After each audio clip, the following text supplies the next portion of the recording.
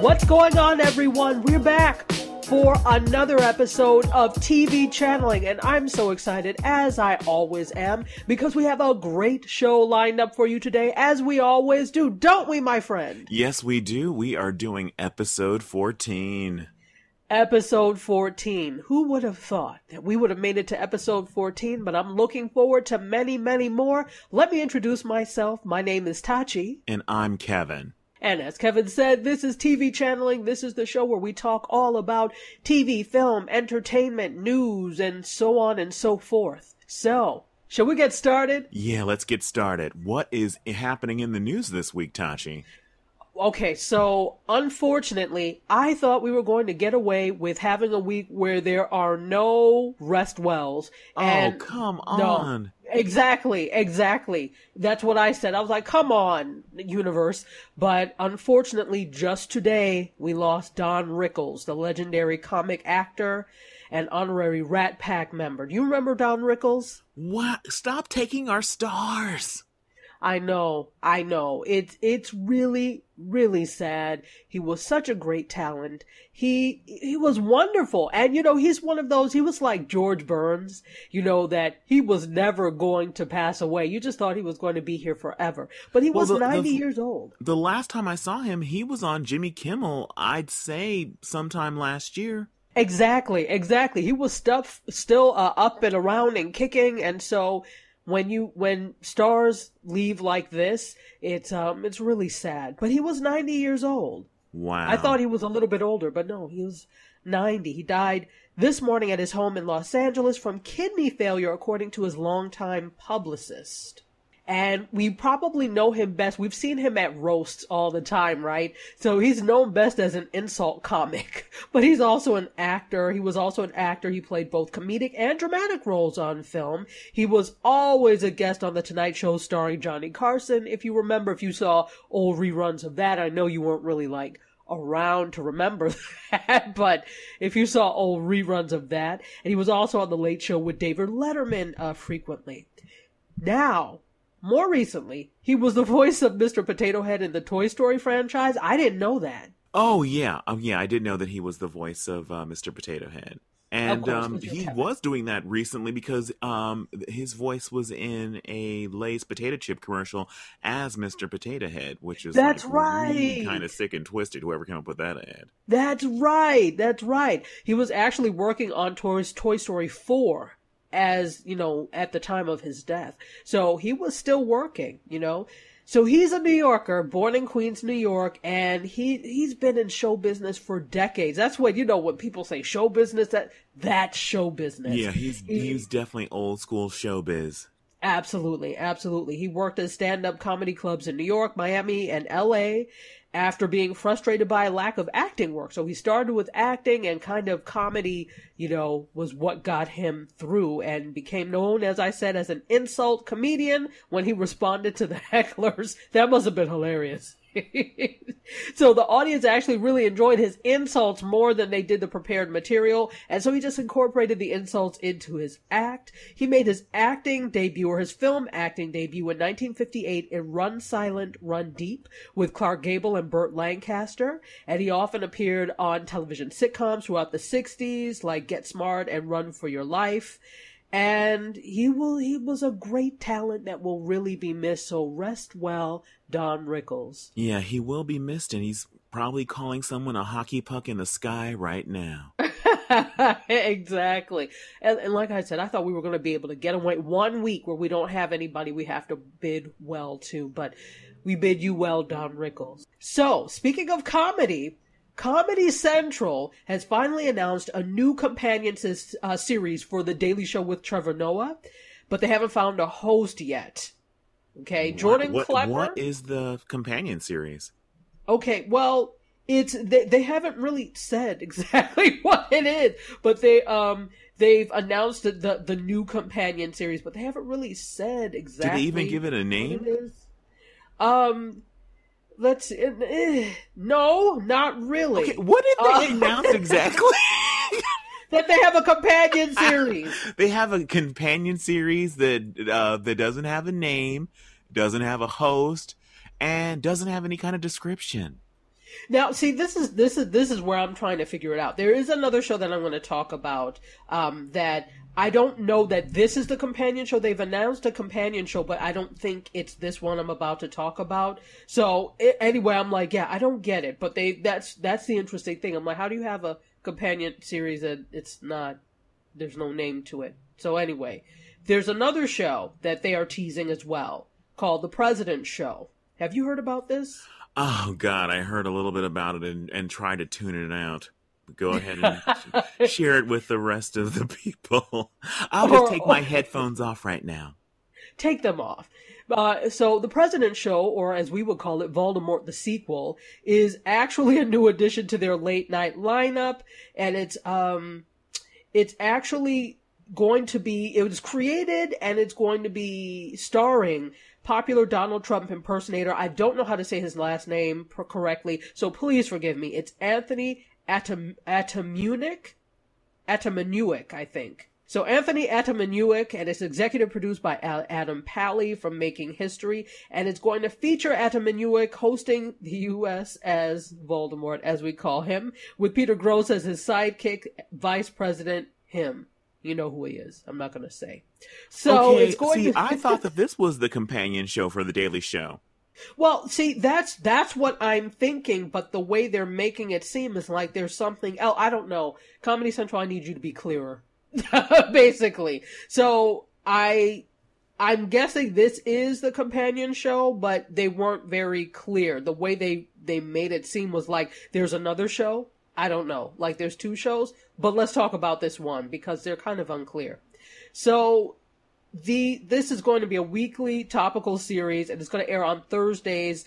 After The Daily Show, starting April 27th at 11:30 p.m. So when they say companion show, that doesn't always mean that they're going to be a lead-in to another show. You know what I'm saying? Sometimes that means there's another show that's coupled with that. And so that's why I'm saying they're not clear as to whether there's another show that's going to be coupled with The Daily Show, or that they mean companion show, meaning it follows the companion show. You get what I mean? Well, see, I would have thought when I heard a companion show that it would be another show that would be on 4 days a week that would air after The Daily Show, just like the Colbert Report did and the Larry Wilmore Show.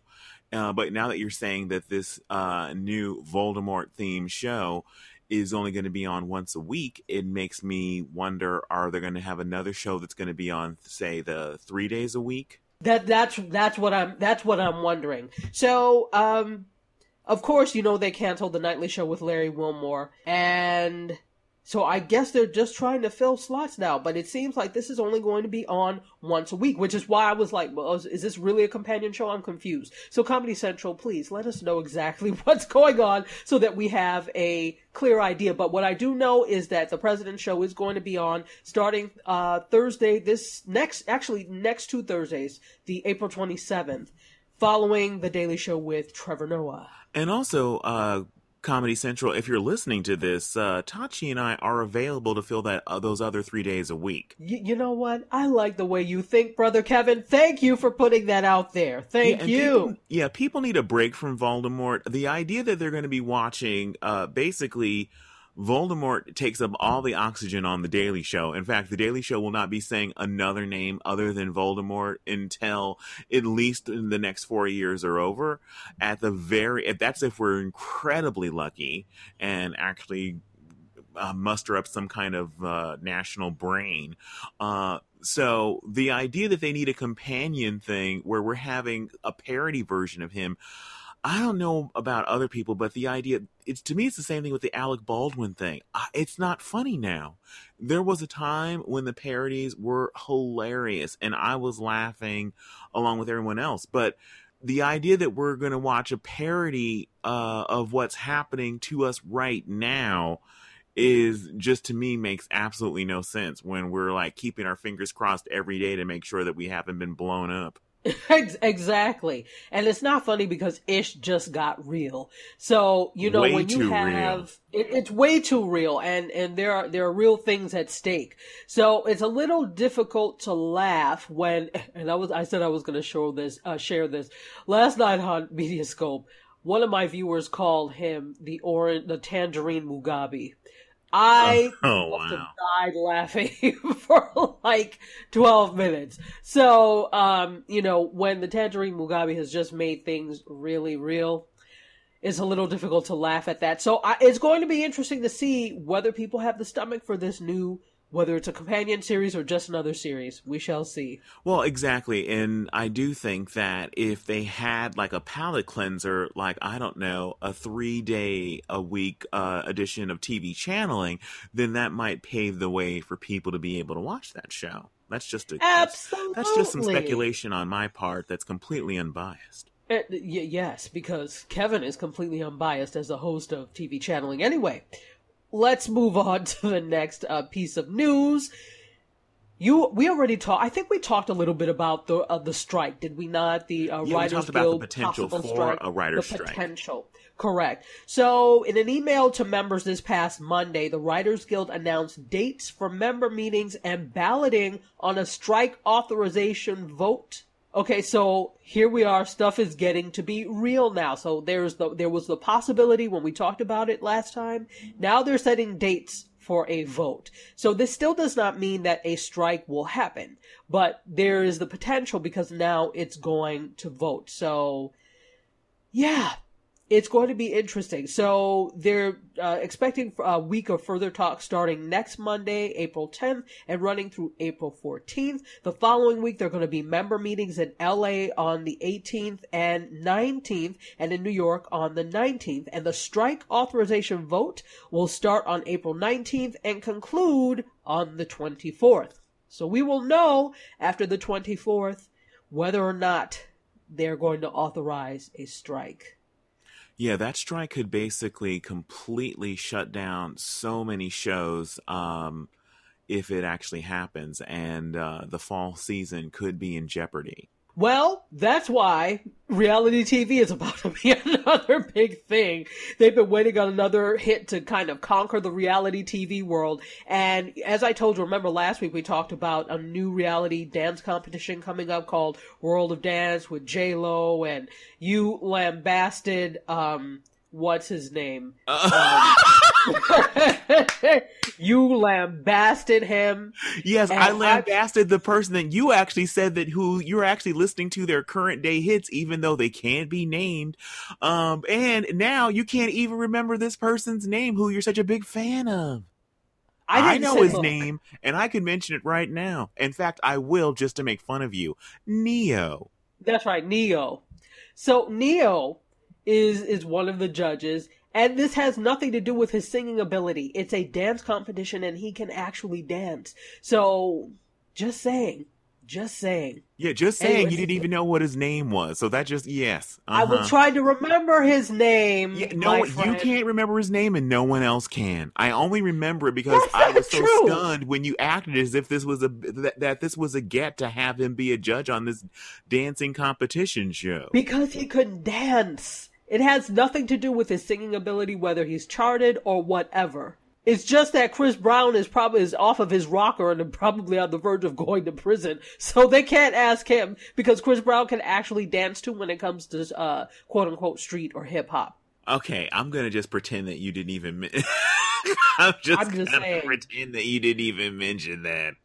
I'm just saying. Are we not telling the truth here? I'm just saying. So Neo can actually dance, people, despite what Kevin, or what's his name, says. So unless he's going to be on a show about hat modeling, I have no idea why anyone would put him on a television show.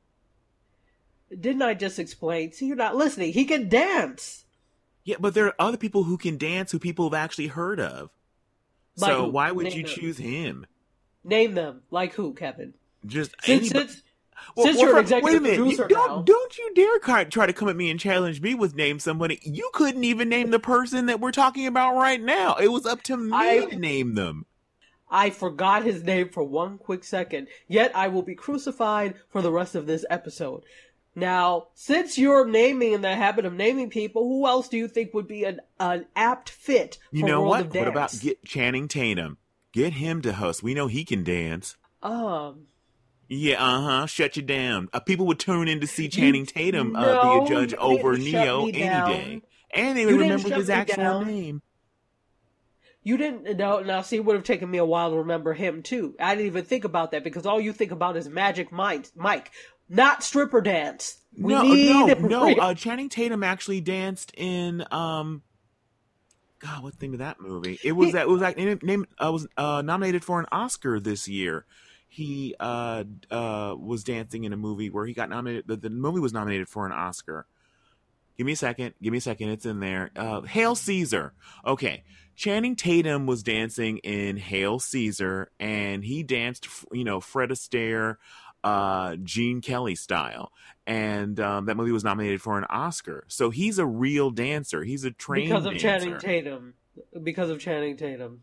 Again, if we're talking about people that are going to actually be draws, Tachi, I think if we're going to basically try and draw a crowd, are you going to say, and here's Channing Tatum? Are you going to say, what's that guy's name? What's that guy's name who always wears a hat? Thinks he's fooling us from knowing that he's actually bald? Look, what's that guy's name who you used have to sing? A draw. You who have used to J-Lo. have a hit a while ago? Who was that person who Tachi couldn't even remember his name? No, you have a draw. You have J-Lo. You have J-Lo. She's the draw. Okay, Tachi, that's not true. If that were the case, if J-Lo was just the draw, then you could have an actual expert in dance and not have some guy who had a hit back in 2000, be a co-judge. Get a real, actual trained dancer to be a co-judge and just let J-Lo be the name. No, the point was to have a series of people who we actually would know. Unfortunately, Neo is barely on the cusp of being known. Again, you could not name the man to save your life. Here we go. You're trying to draw in all sorts of audiences, and this will be my last thing on this. We're trying to draw in all sorts of audiences. Neo will draw from a different segment than Jennifer Lopez will, and I can't remember the other judge, but I believe the other judge is a dancer, like a dance, not a dance competition expert, but is like that expert dancer. So it's the same thing when you think, okay, you looked at So You Think You Can Dance. You had Nigel, I don't remember his last name, but Barker. He's the Barker. Why was I Nigel from America's Next Top Model? Why was I thinking his last name was Barker? I don't know. But anyway, there are a lot of British judges of reality shows named Nigel. I could be wrong. Nigel Barker might actually be from America's Next Top Model. Yeah, exactly. Nigel is a popular name, so we'll just call him Nigel. So that I think Nigel Lithgow. Who is that? I think that's the judge, isn't it? Nigel Lithgow is the judge from So You Think You Can Dance. I think we'll just call him Nigel. So he's the dance expert, more so. So then you have these other people, like they had Jason Derulo. He's a great dancer, and he's good in terms of street style. Yeah, the fact that he can sing has nothing to do with it. The difference is Jason Derulo is actually, I'm not a fan of Jason Derulo, but I can't deny the fact that the man is still cranking out hits. Yeah, that has nothing to do with it, though. Yes, it does. Okay, well, so he's the one talent that everybody would know on there. Everybody else that was on there, people didn't know. So if you're using that draw argument, J-Lo is the draw for that. If you're using that argument. Yeah, but you were saying that basically that Neo was supposed to bring in some audience. I mean, I agree with you. He will bring in a different audience than J-Lo. He will bring in all of his family. I'm sure his parents will be watching. You are so wrong. He can guarantee they're going to watch. No, he will bring in people interested in street dance. You are so wrong and evil. I don't know where this is coming from today. Okay, well, let's just move on because we're never going to agree on the fact. Not only were you not going to agree on Neo, some of us won't even remember his name. Anyway, moving on from this callous individual on the other end of the microphone, let's talk about. I should just skip over this, but since this is your favorite, we're going to talk about it. HBO's. Yes, HBO's Big Little Lies, because I know you like Big Little Lies. Yes. They had a really strong finish to extended streak to 3 consecutive weeks of new series highs with the finale. Did you watch the finale? Oh God, yes, and it was incredible. Really? What was so incredible about really good. What made it so incredible? I just well, basically, it was the whole show was like it wasn't just a murder mystery. It was a whodunit and whodunit too. We knew through a series of flash forwards that someone had been murdered, and there's a question is who was murdered and who were they murdered by. So we see the events that unfold in this community. A series of dominoes start falling because there's an incident at an elementary school in a class of first graders. One of the first graders claims that she was attacked by one of the students. She points out a little boy and says that he strangled her, and it basically is the first domino to fall, and it is just an incredible show, an absolutely incredible show. The performances being put in by the likes of Nicole Kidman and Reese Witherspoon were just off the charts. It was an incredible show. I am hoping and praying that the show comes back for a season 2, because it was based on a novel. So all of the story was actually told in the novel. Reese Witherspoon actually got on Twitter after the finale, basically imploring fans of the show to write to the writer of the actual book so that she would actually write more material so they could actually do another season of the show. Oh, wow. How cool. Well, okay, so this explains the ratings then. The last episode... It was doing well for a reason. It really was, Tachi. And if it ends up on Netflix or something, you're going to have to check it out. And it's such an easy commitment because I think it's like 8 episodes. And each episode is around 45 to 50 minutes long. But I'm telling you, if you had the chance to binge watch it, you would kill it off on a weekend. It's that good. Okay, well, I'm going to take your word for it. And when it does come out on Netflix or wherever it's going to be, I will check it out. So this explains the ratings. The last episode drew, because it was a limited series, you're right. It drew 1.9 million viewers for the 9 p.m. premiere telecast, which was up from 1.4 million last Sunday. And they drew 2.5 million viewers for the night. Both new high marks both of them are new high marks for this drama. So these strong ratings and the strong finish, plus the strong social media presence, everybody's tweeting and talking about it, has really raised questions about the potential for a second installment, or as you said, a season 2. So there's no plans right now for a second season of it, but HBO said that it's going to leave the door open if the creative team behind the series comes up with an idea to extend the franchise. Well, what's incredible is one of the executive producers are actually 2 of the executive producers. One is Reese Witherspoon and one is Nicole Kidman. And when you actually see the show, it's like, no, I can see why they basically got on board and owned a piece of this property, because it was stellar television. It really was. So they've got to find a way to bring it back for another season. Oh, if they have anything to say about it, I'm sure they will. So, let's talk some more TV tidbits, shall we? So USA, let's talk about some renewals and such. USA Network is renewing Falling Water. Have you ever watched Falling Water? No, I don't even know what Falling Water is about. Nor did I. It's apparently it's a drama, like a supernatural drama, and they've tapped Remy Abushan from Falling Skies to take over as the showrunner. And the reason you probably didn't know is because the ratings for season 1 were soft. So, I don't know. They've renewed it, and we'll see if with a new showrunner, if they're able to do anything with it. Yeah, and apparently they hired a showrunner who specializes in running shows that have the word fall in the title. Exactly. So, thus, it cannot fail. I love the logic they use in Hollywood. Okay. CBS's Law and Order SVU is casting. NBC's. There's a Roger. NBC's. Well, they said CBS. Has there been a change? Is it, wait, that can't, okay, that show has been on NBC since, God was wearing short pants. So are you saying it's moving to CBS? I'm just saying this could have been a mistake, but I think it's a mistake.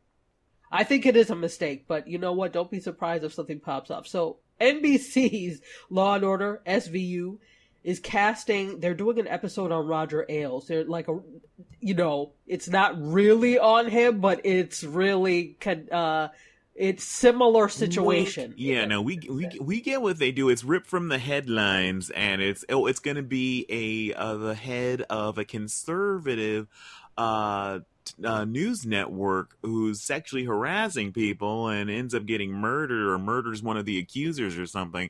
But we're not saying who this is about. Exactly, right? So Bonnie Somerville, Christopher McDonald, and Mark Moses are going to headline the episode, and of course, it will be about a female news anchor who accuses her boss of rape. Wow, I wonder who that's about. We probably only see her at the beginning of the episode, too.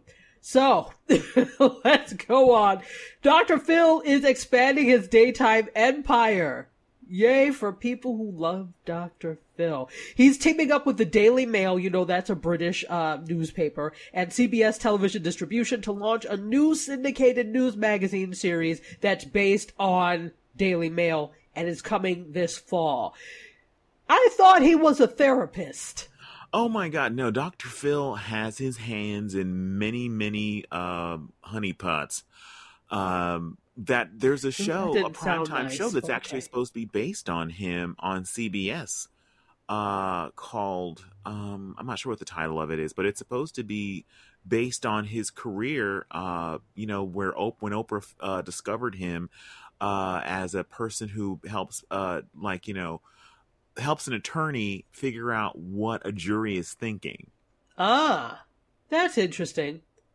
I'm not necessarily really interested. All right, let's move on. Yes, Dr. Phil has a lot going on. Exactly. I'm basically like, hated it. Let's move on. Okay, Avatar 2 is finally going to begin shooting this fall. This latest timetable has come from Sigourney Weaver, who said that they're trying to get it done as quickly as possible, and the scripts from all 4 planned sequels have already been completed. So if you're an Avatar fan, yeah, they're getting ready to start shooting Avatar 2.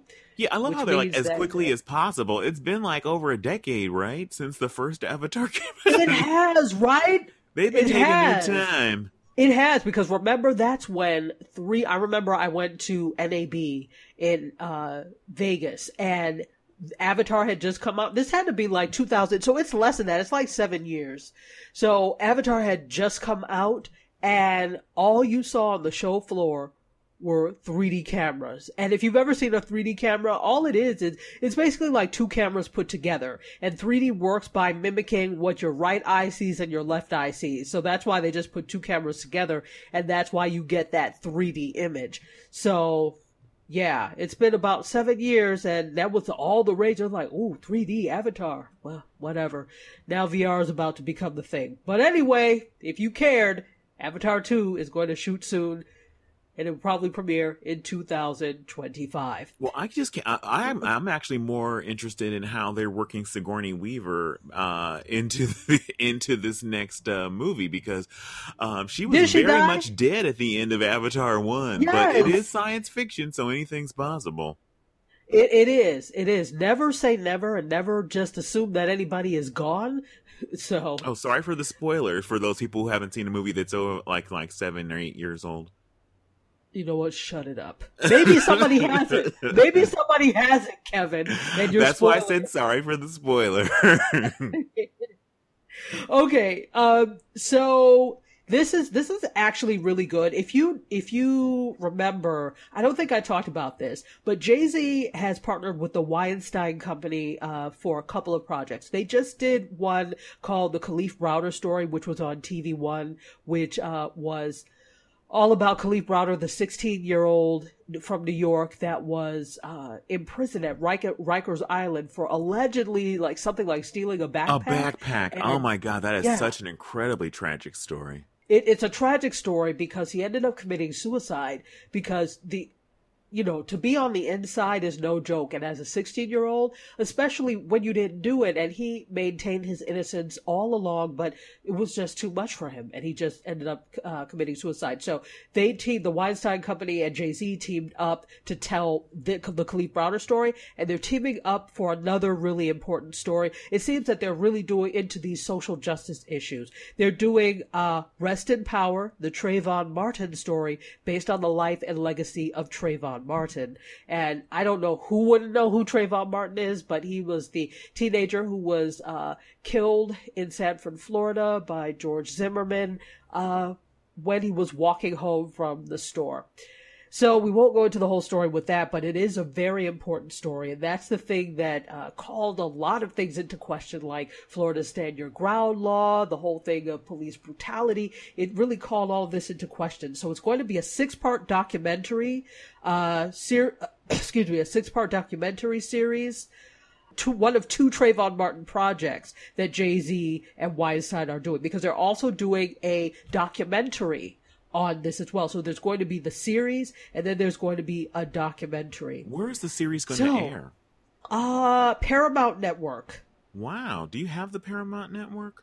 I do not. Well, you know what? Paramount Network, Spike is going to be relaunched in 2018 as the Paramount Network. So if you have Spike, you will have the Paramount Network. I do have the Paramount Network, or I'm going to have the Paramount Network, because I do have Spike TV. Exactly. So they're relaunching as the Paramount Network, and that's where it will air. It's sad and unfortunate, but it's really important to talk about. So I'm glad that they're teaming up to do that. Oh, yeah. And I am really glad to hear that this is going to be happening. Okay. So 2 more pieces of news, because we want to keep it moving. Coachella. Have you ever been to Coachella? No, I have not been to Coachella. Are you ever going to Coachella? Am I going to go stand out in the middle of the desert in the blazing hot sun and try not to die of heat stroke to listen to some indie acts?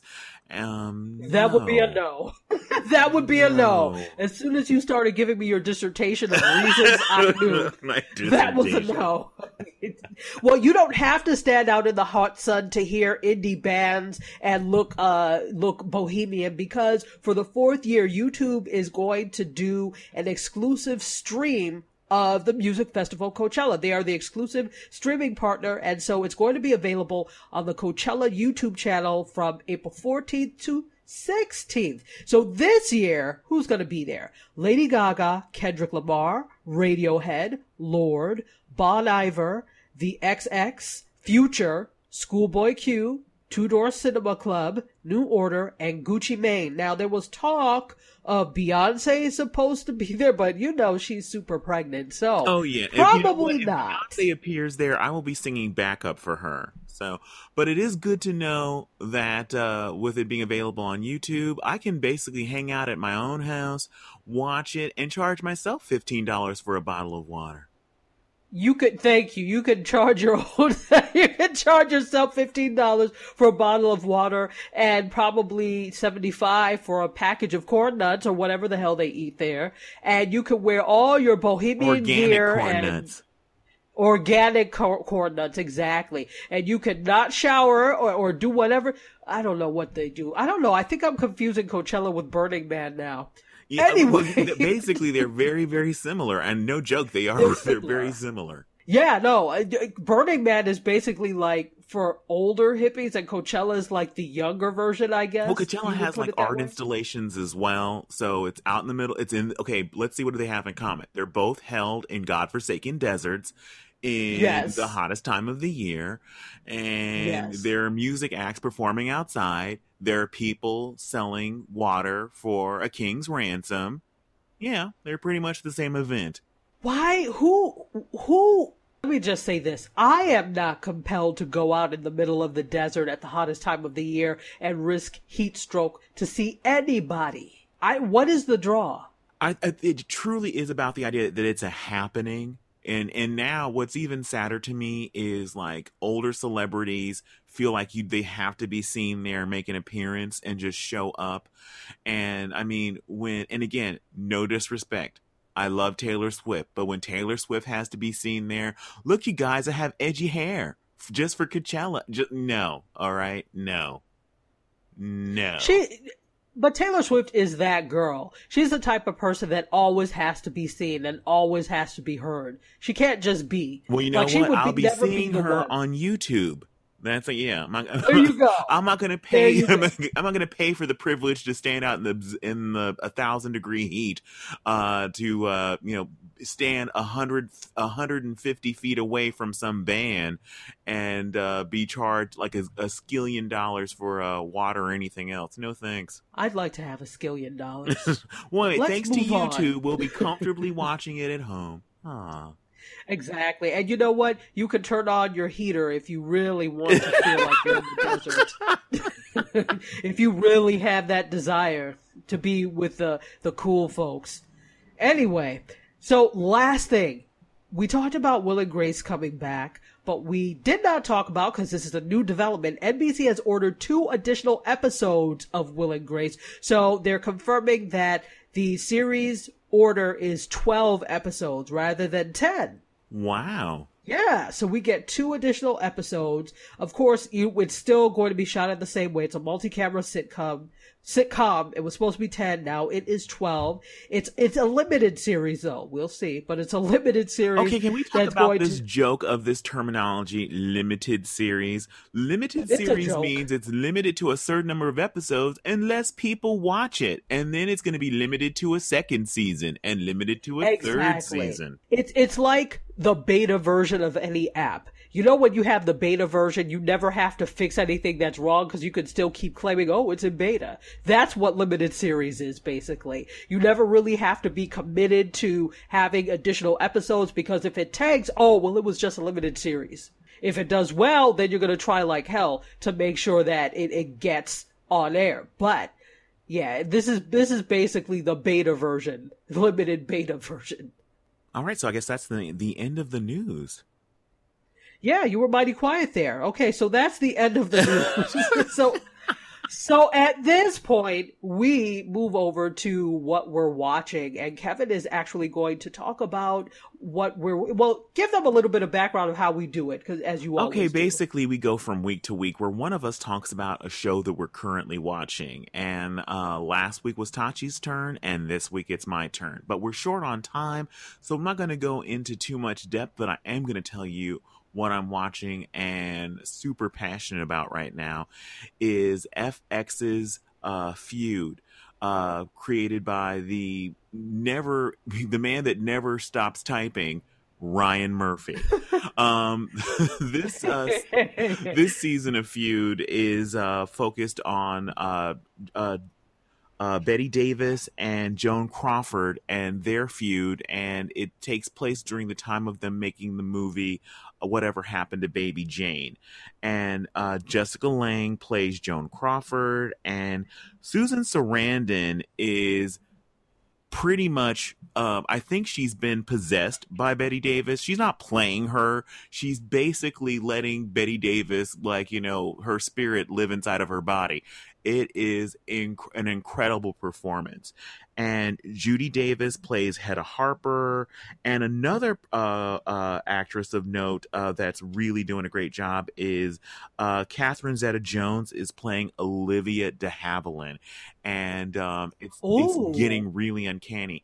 But what's great about the show that I wasn't prepared for was the arc. The show has gone, it started with how the whole kind of genesis of Whatever Happened to Baby Jane even happening, but it's moved past that. The movie has already been completed, because in real life they made the movie in a ridiculous 3 weeks or something, and then this past episode on Sunday was Oscar night, because famously Betty Davis was nominated for Best Actress, and Joan Crawford was nominated for nothing. And because the woman could be called anything but a good sport, she went on a campaign to make sure that anybody, I repeat, anybody won the Oscar but Betty Davis. And it was, Ryan Murphy was just I don't know, angels were guiding his fingers on the keyboard, because the episode is just he can just already clear a place on his mantle for another Emmy because the thing is stellar. It is absolutely stellar. Great performances. And then one of the most interesting things about it is how, looking at something that happened over 50 years ago, how little Hollywood has changed, how women become disposable at a certain age and just can't get arrested. There aren't movies about women that aren't, ingenues. And it was just, when you see how things play out and what the studios do behind the scenes, it seems very similar to what happens today. We found out when Sony got hacked and a lot of those emails got released. It's uncanny in how timely this story about two women that takes place over 50 years ago, how resonant it is for today. Wow.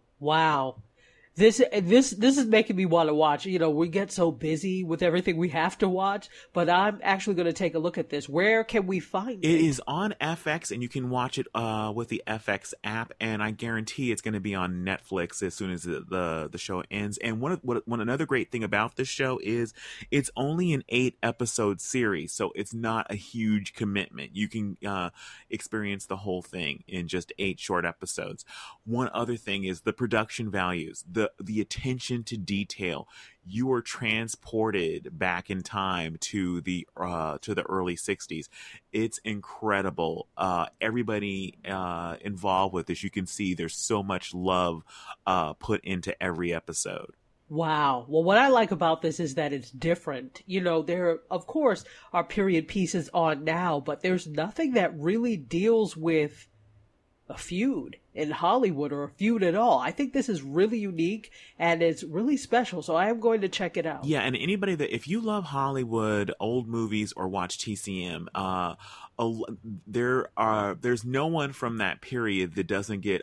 There's Frank Sinatra. So many people get skewered, and the behind the scene things that we've never known are revealed. And what's really great is that a lot of these things have been fact-checked in so many articles in like Vanity Fair and the Los Angeles Times, because a lot of these stories are new to people and they had no idea. And yes, all these things have been documented. These shocking things that take place in the show have been documented through many different autobiographies and memoirs. So it's really, really good stuff. Feud. Check it out.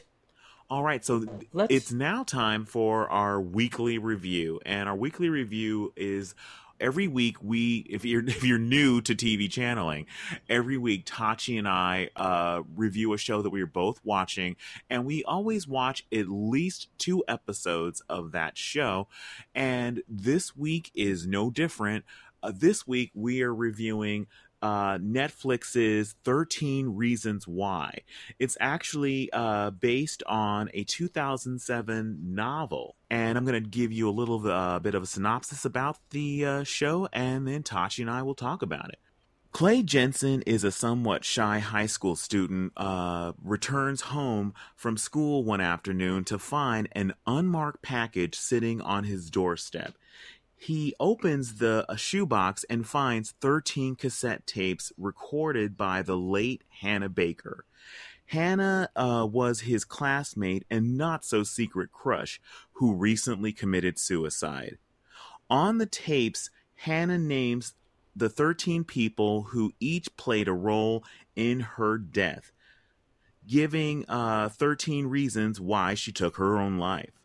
Clay soon learns that he is one of the 13 reasons mentioned on the tapes. What he doesn't know is he is not the only one with a copy of the tapes. So, Tachi, what did you think of 13 Reasons? Well, first of all, this is not typically the type of show I would watch. You know how difficult it was for me to watch Riverdale, because I'm not into the whole teen drama thing, not since I stopped watching Beverly Hills 90210. So the whole teen drama thing was kind of lost on me. So I wasn't sure that I was going to like it. I thought though that it was interesting I like the way they titled the episode, so they do it in terms of the tapes, which makes sense. So it's like tape one, side one, something like that, the way they name the episodes. So I thought that was really clever. And I think that the plot is really brilliant. I think it's brilliant. And I'm in love with the idea that she's using old technology, like cassette tapes and maps. So she went kind of old school with that, and I kind of liked that whole thing. So it's interesting. So before that, I also like the fact that it kind of goes between current and flashback, and you don't really ever get confused because you know that it's current when he has that kind of gash on his head from falling over his bike. Yeah, I thought that was really clever too, to basically mark Clay, so we can tell when we're flashing back Clay, because he's basically early on in the first episode, he is in a bike accident, and so he's always got like when we're at current day, he has a bandage on his head. When it's not current day, his face is pristine.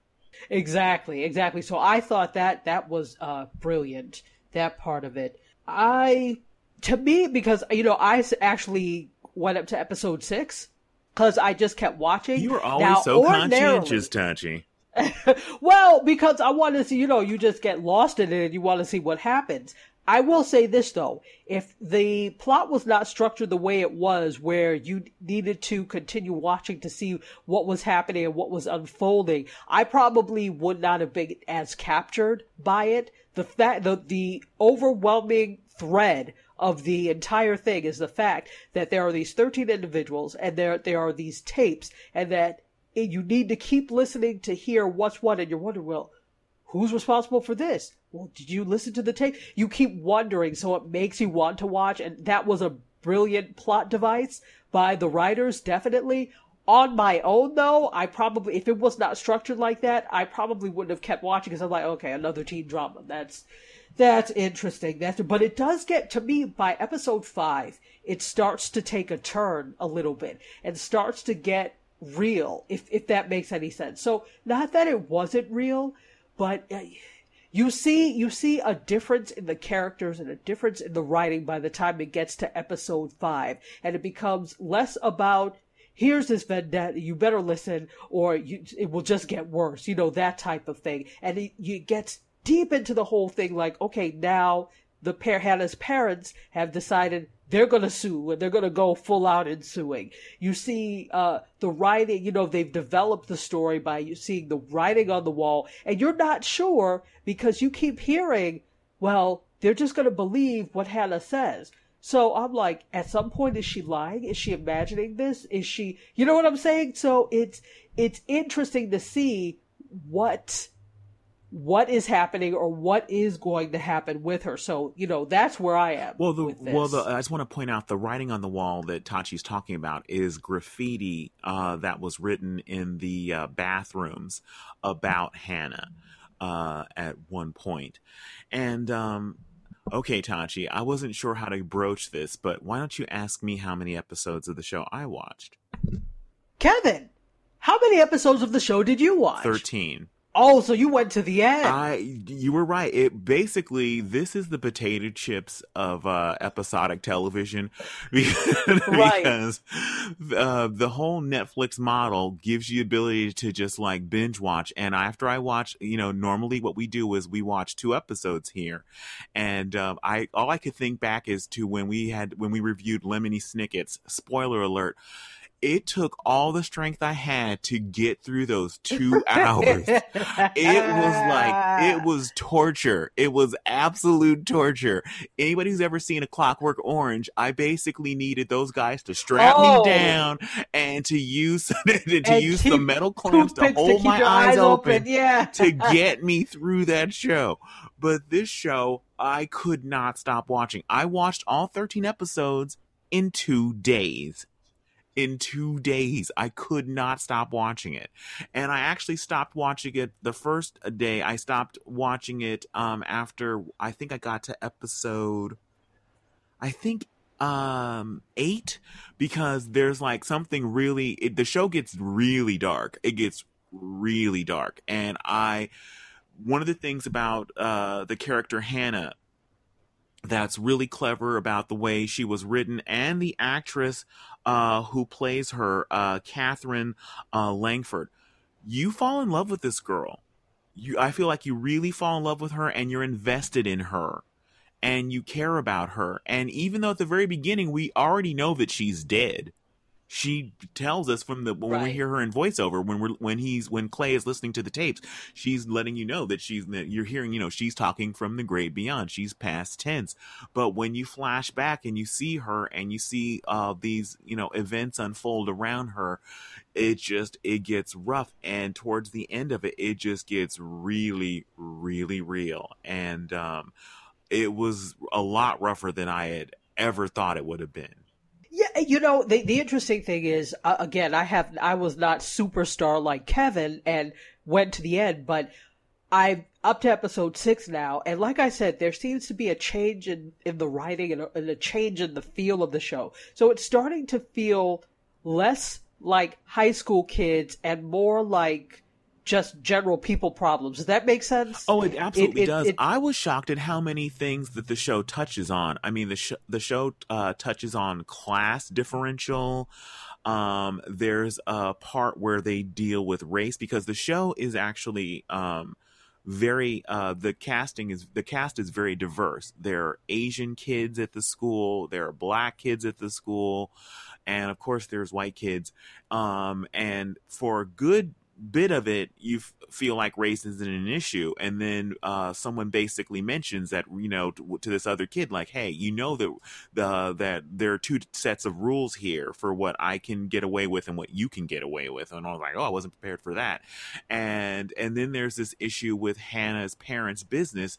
They have a small pharmacy drugstore, and then some kind of like Walmart kind of a business comes to town, and her parents are distracted because they're basically dealing with going up against a juggernaut, and they are going down. They're losing their business. They may lose their business and their savings, and they actually have to downgrade their house. They have to move from the house they were originally living in to a not so nice neighborhood because of the fact they're losing customers to this big box store. Wow. Well, yeah, that's what I'm talking about. Those are like real people problems. It's not just I think you started to see the change when they started really talking more about Hannah's parents and the story, so you see their end of it too and what's going on. So, and it's not just a high school drama. Well, also, I will say this. Go ahead. Oh, go ahead. I was going to say, but also, okay, I thought that the way that Clay's parents were played, and especially his mother, I was surprised at how real, because normally when it comes to these kinds of any kind of high school thing, the parents are like an afterthought, and the parents are basically either completely absent, where we never see the parents, or their parents are just completely clueless. And these parents were not absent, and they were not completely clueless. So that set them apart from, TV parents in teen dramas, since forever. Yeah, absolutely. You're absolutely right. I will say this, though. Even though the cast and the school is very diverse, I can tell that the writers are not diverse, simply because of the way they do some things. So it's not enough to have I kind of use the same analogy with, like, I'm a professor, and so the last school I was at, they were always talking about, oh, we're so diverse, and da-da-da, and it was actually deemed a Hispanic serving institution. I'm like, that's nice, but the faculty looks like one thing. So it doesn't do any good to have all that diversity at the bottom if the top still has the same old ideas. And some of the things that I noticed were like, okay, did the guy, did he have to be named Marcus? That is such a stereotypical Black name. And it is a name. There are a lot of people named Marcus, but they went for like the name that, we'll name him Marcus. Really? Okay, so that was one thing. Wait a minute, Marcus was the student body president and valedictorian, and you're gonna focus on the fact that his name was Marcus. But no, because the thing is, you throw it all away when you name him Marcus. You see what I'm saying? It's like he could have had any other name, but they went with that name. So it's like that still labels him as black, if that makes any sense. So when you talk about the student body president, oh yeah, what's his name? Marcus, black. You see that already. You know what I'm saying? So you need to try. To me, they could have tried a little bit harder. Although there are plenty of people named Marcus. But you know what? Yes, I would agree with you if there were two other main black characters. There was Jessica, who was black or biracial, and then there was also Sherry, who was black. And so again, if they had somewhat stereotypical names, I would agree with you. But the idea that Marcus, who happened to be the student body president and valedictorian, I feel like it's a good message that yes, your name can be Marcus, and you can be the student body president. So I didn't have a problem with Okay, I'm glad you took it that way. That's another way of looking at it. I thought that was just like we'll just call him Marcus. That's just me. So also the thing with, Tony or Anthony, his friend, he's Latino. He lives in a not great neighborhood. That's not necessarily, to me, it looked fine, but, according to him from his own mouth, in my neighborhood, you kind of deal with things X, Y, Z. There's definitely class distinctions that we learn in that town, that there is a moneyed part of the town and then there's a not moneyed part of the town. Not moneyed part. But did he have to be a DJ too?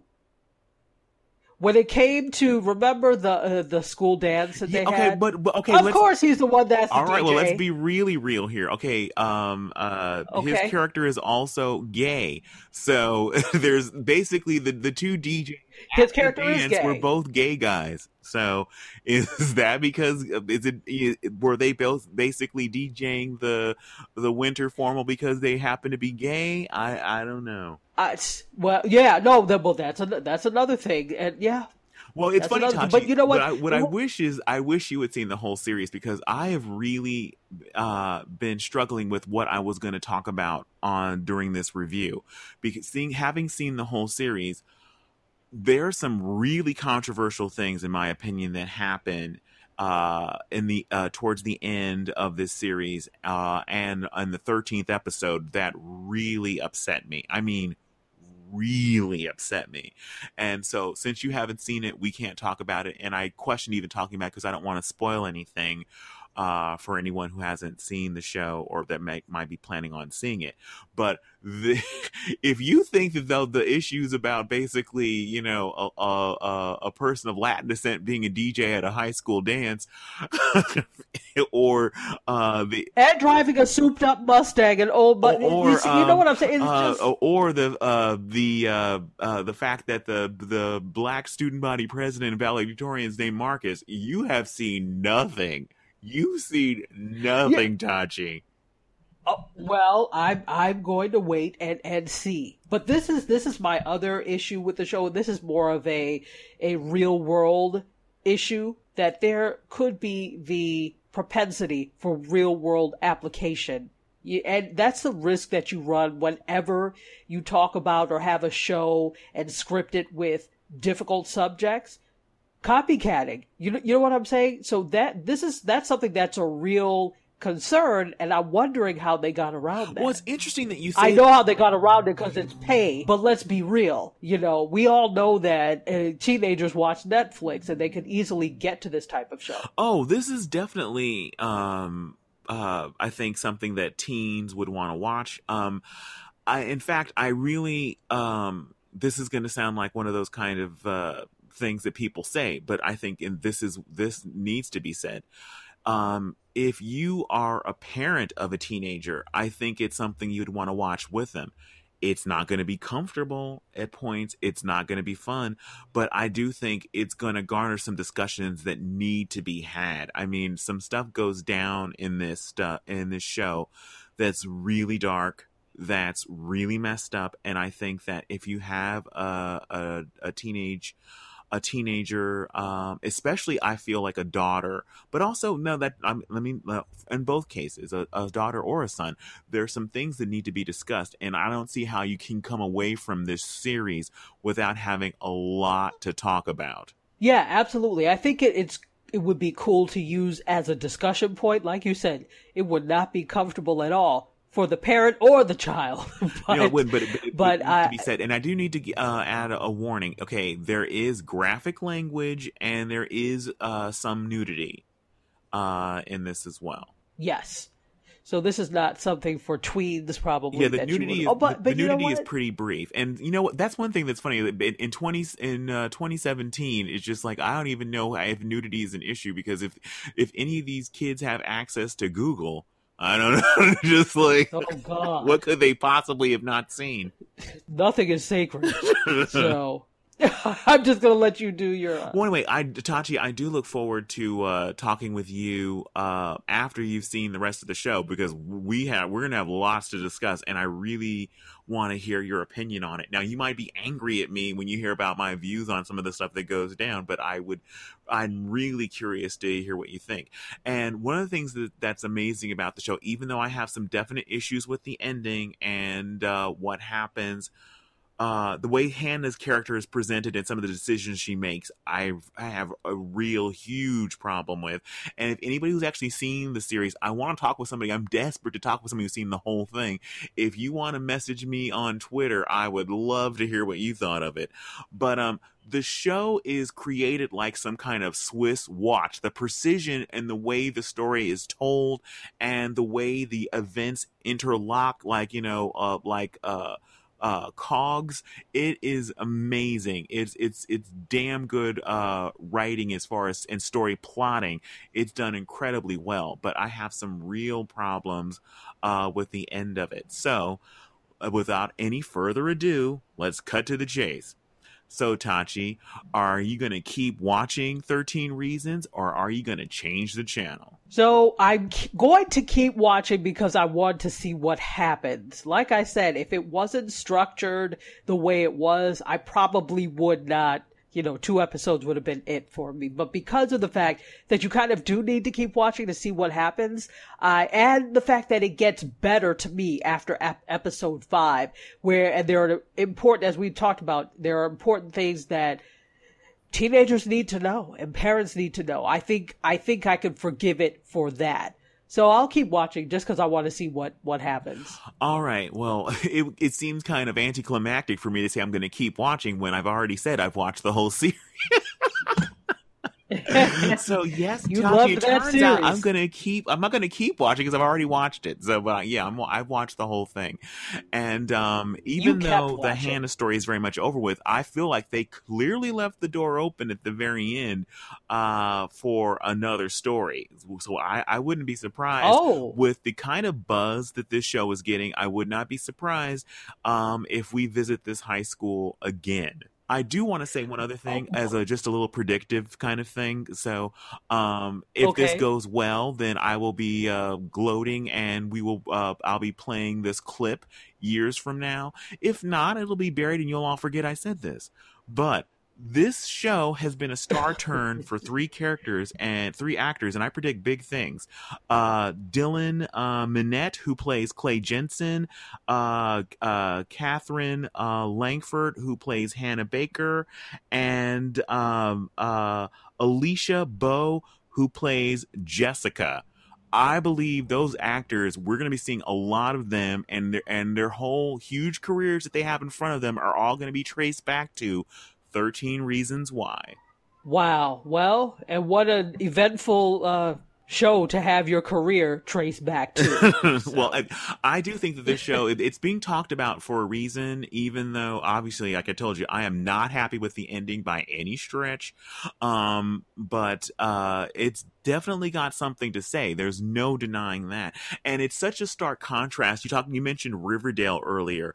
Riverdale is like is this incredibly stylized kind of like fictional kind of like 50/10 today kind of world they created that's so campy and stuff like that.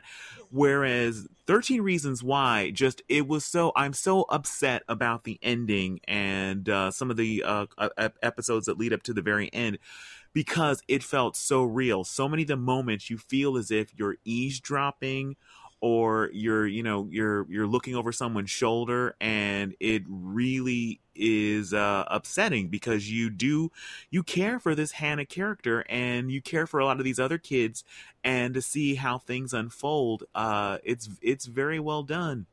I can't deny it, even though I'm not happy about the end. You're right. You do make a connection with Hannah, and you feel sorry when all things happen and events unfold. You really do identify with her. They've made her a character that you can identify with, regardless of what your experiences have been. And at the very least, you empathize, with her. And you're like, that's too bad, But yes, I want to keep watching, because I want to see. Oh, there is one other thing that I wanted to mention about this. Have you seen the indie film Brick? No, I have not. It was from 2007. This feels like Brick. Like the first few episodes, Brick had what's his name from Third Rock from the Sun? Joseph Gordon-Levitt. Oh wow, I have not seen that. Yeah, he stars in it, and also, why can't I ever remember her name? She's like the quintessential round the way girl. She was in, she's been in a bunch of stuff. Married a minister now. I'm sure her agent uses that. She's the quintessential round the way girl. She is. She really is. She always has, her lip gloss is always fantastic. Megan Good. Megan Good. So, yes, Megan Good is in it too. I'm sure she that, and she's gonna be telling all her friends, "Oh my God, you're not gonna believe it. Tachi called me the quintessential round the way girl." She's gonna have T-shirts made up. We love you though, Megan. Yes, we love you though, Megan. So this movie, it's not even a short though. It's a feature length film. And it is, rather than a suicide, there's a murder. And they're all teens in high school. And it has that same, I'm like, what does this feel like? Brick. Brick was excellent, by the way. So you should check it out. All right, another hidden gem. So see if that's available on Netflix. And again, 13 Reasons Why is available for streaming on Netflix, and all 13 episodes are available. That I can contest to. He can tell you for damn sure, because he watched all 13. All right, well, we had 13 Reasons Why, and now, unfortunately, we have one more reason why we have to go, because the show is pretty much over. You know what? I like how you just slid that in. And it was such a pleasure to be with you, Kevin, as usual. And thank you to all of you, because you are the reason that we keep doing this, because you keep listening. We are really humbled and honored that you take the time out every week to listen. Yes, we are a weekly podcast, that you take the time out every week to listen to what we have to say about TV, film, and pop culture. And I'm going to let Kevin tell you. Oh my God. You don't know Neo's name? You don't know my name? Well, as you said, he's unimportant. So what does that say about you? Anyway. All right. I'm looking for a new co-host. You know what? Nobody's going to take the job, because they know I'm just too flat. TV twins. That would never work. So I'm going to let Kevin tell you about where you can find us. All right. Find you on social media? Yeah. Okay. Yeah. All right. We are available everywhere. We are on Facebook. We are on Snapchat, and we're on Instagram, and we are on Twitter, and we are TV channeling everywhere. Absolutely. And you can also check us out on several different platforms. You can listen to us via SoundCloud, Stitcher, we're on iTunes, and we are also on Podbean. But if you just go to tvchanneling.com, it takes you right to Podbean, and you can listen straight away. And we also do this cute little thing during the week, don't we? Yeah, TV Kevin? Channeling Rewind. That is available on Anchor, on the app Anchor.fm. And you can follow both of our radio stations. You can follow my station, No Malone Radio, and you can follow Tachi's station. Yes. Which is called? Fantastic. So that... Oh, yeah. Tachi. Actually, I think I changed it to Tachi. I know, I think I changed it to Tachi, of Mediascope, because it was just Tachi before, and I just changed it, so I added Mediascope. Yeah, so... But if you look up Tachi, there's no other Tachi. All right, so anyway, we do a show on Anchor called TV Channeling Rewind, where Tachi and I talk about one particular episode of a show we're both watching. And recently we have been talking Scandal. In the past, we've had really huge moments of dignity where we discussed the Real Housewives of Atlanta. So if you want to hear Tachi and I go in depth and go hard at a show, you've got to check our TV Channeling Rewind out.